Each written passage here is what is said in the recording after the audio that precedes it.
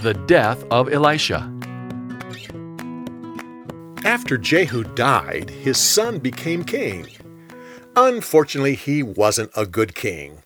Still, there was that time he desperately needed God's help, and the Lord helped him. But after he died, his son Jehoash became king. It was during his reign that Elisha became sick and was about to die. The king knelt down beside the prophet's bed and cried, my father, the chariots and horsemen of Israel!" Elisha said to him, "Go get your bow and some arrows." The king went and got them. When he came back, the prophet said, "Grab the bow."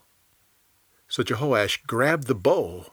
The man of God put his hand on top of the king's hand and said, "Now, open the window." The king opened the window. Elisha said, "Shoot an arrow out the window." So Jehoash shot an arrow out the window.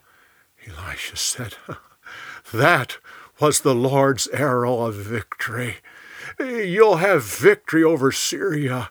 Now grab a handful of arrows and hit them on the ground." Jehoash grabbed some arrows and hit the ground 3 times and stopped.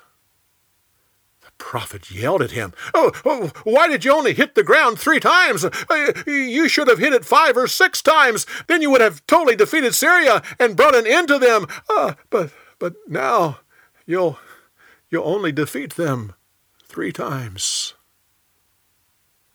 Soon after that, Elisha died and was buried in a tomb.